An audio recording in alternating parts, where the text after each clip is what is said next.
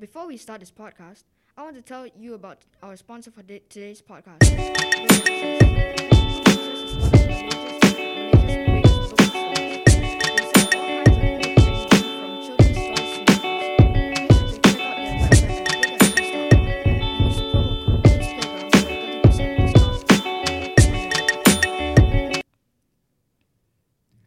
I will now start telling the story. You can pause the podcast to get ready, and once you're done, you can resume it. Once upon a time, there was a dear little girl who was loved by everyone who looked at her, by most of all by her grandmother, and there was nothing that she would not have given to the child. Once she gave her a little cap of red velvet, which suited her so well that she would never wear anything else. So she was always called Little Red Riding Hood. One day, her mother said to her, "Come, Little Red Riding Hood, here is a piece of cake and a bottle of wine. Take them to your grandmother. She is ill and weak, and they will do her good. Set out before it gets hot, and when you are going, walk nicely and quietly, and do not run off the path, or you may fall and break the bottle. And then your grandmother will get nothing, and when you go into her room, don't forget to say good morning, and don't peep into every corner before you do it." "I will take great care," said Little Red Riding Hood to her mother, and gave her a hand on it. The grandmother lived out in the wood, half a league from the village, and just as Little Red Riding Hood entered the wood, a wolf met her. Little Red Riding Hood did not know what a wicked creature he was, and was not at all afraid of him. "Good day, Little Red Riding Hood," he said. "Thank you, kindly wolf." "Whither away so early, Little Red Riding Hood?" "To my grandmother's." "What have you got in your apron?" "Cake and wine. Yesterday was baking day, so poor sick grandmother is to have something good to make her stronger." "Where does your grandmother live, Little Red Riding Hood?" "A good quarter of a league farther on in the woods. Her house stands under the 3 large oak trees. The nut trees are just below. You surely must know it," replied Little Red Riding Hood. The wolf thought to himself, "What a tender young creature! What a nice plump mouthful! She will be better to eat than the old woman. I must act craftily so as to catch both." So he walked for a short time by the side of Little Red Riding Hood, and then he said, "See, Little Red Riding Hood, how pretty the flowers are about here. Why do you not look around? I believe, too, that you do not hear how sweetly the little birds are singing. You walk gravely along as if you were going to school, while everything else out here in the woods is merry." Little Red Riding Hood raised her eyes, and when she saw the sunbeams dancing here and there through the trees, and pretty flowers growing everywhere, she thought, "Suppose I take grandmother's a fresh nosegay. That would please her too. It is so early in the day that I shall still get there in good time." And so she ran from the path into the woods to look for flowers. And whenever she had picked one, she fancied that she saw a still prettier one farther on, and ran after it, and so got deeper and deeper into the woods. Meanwhile, the wolf ran straight to the grandmother's house and knocked at the door. "Who is there?" "Little Red Riding Hood," replied the wolf. "She's bringing cake and wine. Open the door." "Lift the hatch," called out the grandmother. "I am too weak and cannot get up." The wolf lifted the hatch. The door sprang open, and without saying a word, he went straight to the grandmother's bed and devoured her. Then he put on her clothes, dressing himself in her cap, laid himself in the bed, and drew the curtains.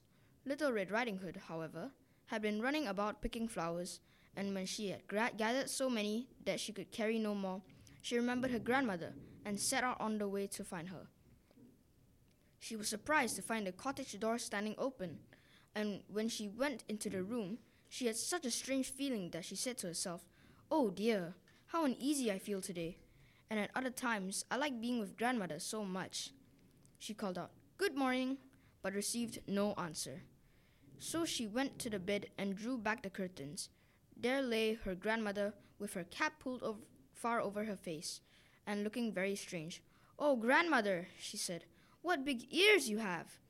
"The better to hear you with, my child," was the reply. "But grandmother, what big eyes you have," she said. "The better to see you with, my dear." "But grandmother, what large hands you have, the better to hug you with." "Oh, but grandmother, what a terribly big mouth you have, the better to eat you with." And scarcely had the wolf said this, than with one bound he was out of bed and swallowed up Little Red Riding Hood. When the wolf had appeased his appetite, he lay down again in the bed, fell asleep, and began to snore very loudly. The huntsman was just passing the house, and thought to himself how the old woman was snoring. "I must just see if she wants anything." So he went into the room, and when he came to the bed, he saw that the wolf was lying on it. "Do I find you here, you old sinner?" said he. "I have long sought you." Then just as he was going to fire at him, it occurred to him that the wolf might have devoured the grandmother, and that she might still be saved. So he did not fire, but took a pair of scissors and began to cut open the stomach of the sleeping wolf. When he had made 2 snips, he saw the Little Red Riding Hood shining, and then he made 2 snips more, and the little girl sprang out, crying, "Ah, how frightened I have been! How dark it was inside the wolf!" And after that, the aged grandmother came out alive also, but scarcely able to breathe. The Little Red Riding Hood, however, quickly fetched great stones with which they filled the wolf's belly, and when he awoke, he wanted to run away, but the stones were so heavy that he collapsed at once and fell dead. Then all 3 were delighted. The huntsman drew off the wolf's skin and went home with it. The grandmother ate the cake and drank the wine, which Little Red Riding Hood had brought, and revived. But Little Red Riding Hood thought to herself, "As long as I live, I will never by myself leave the path, to run into the woods when my mother has forbidden me to do so."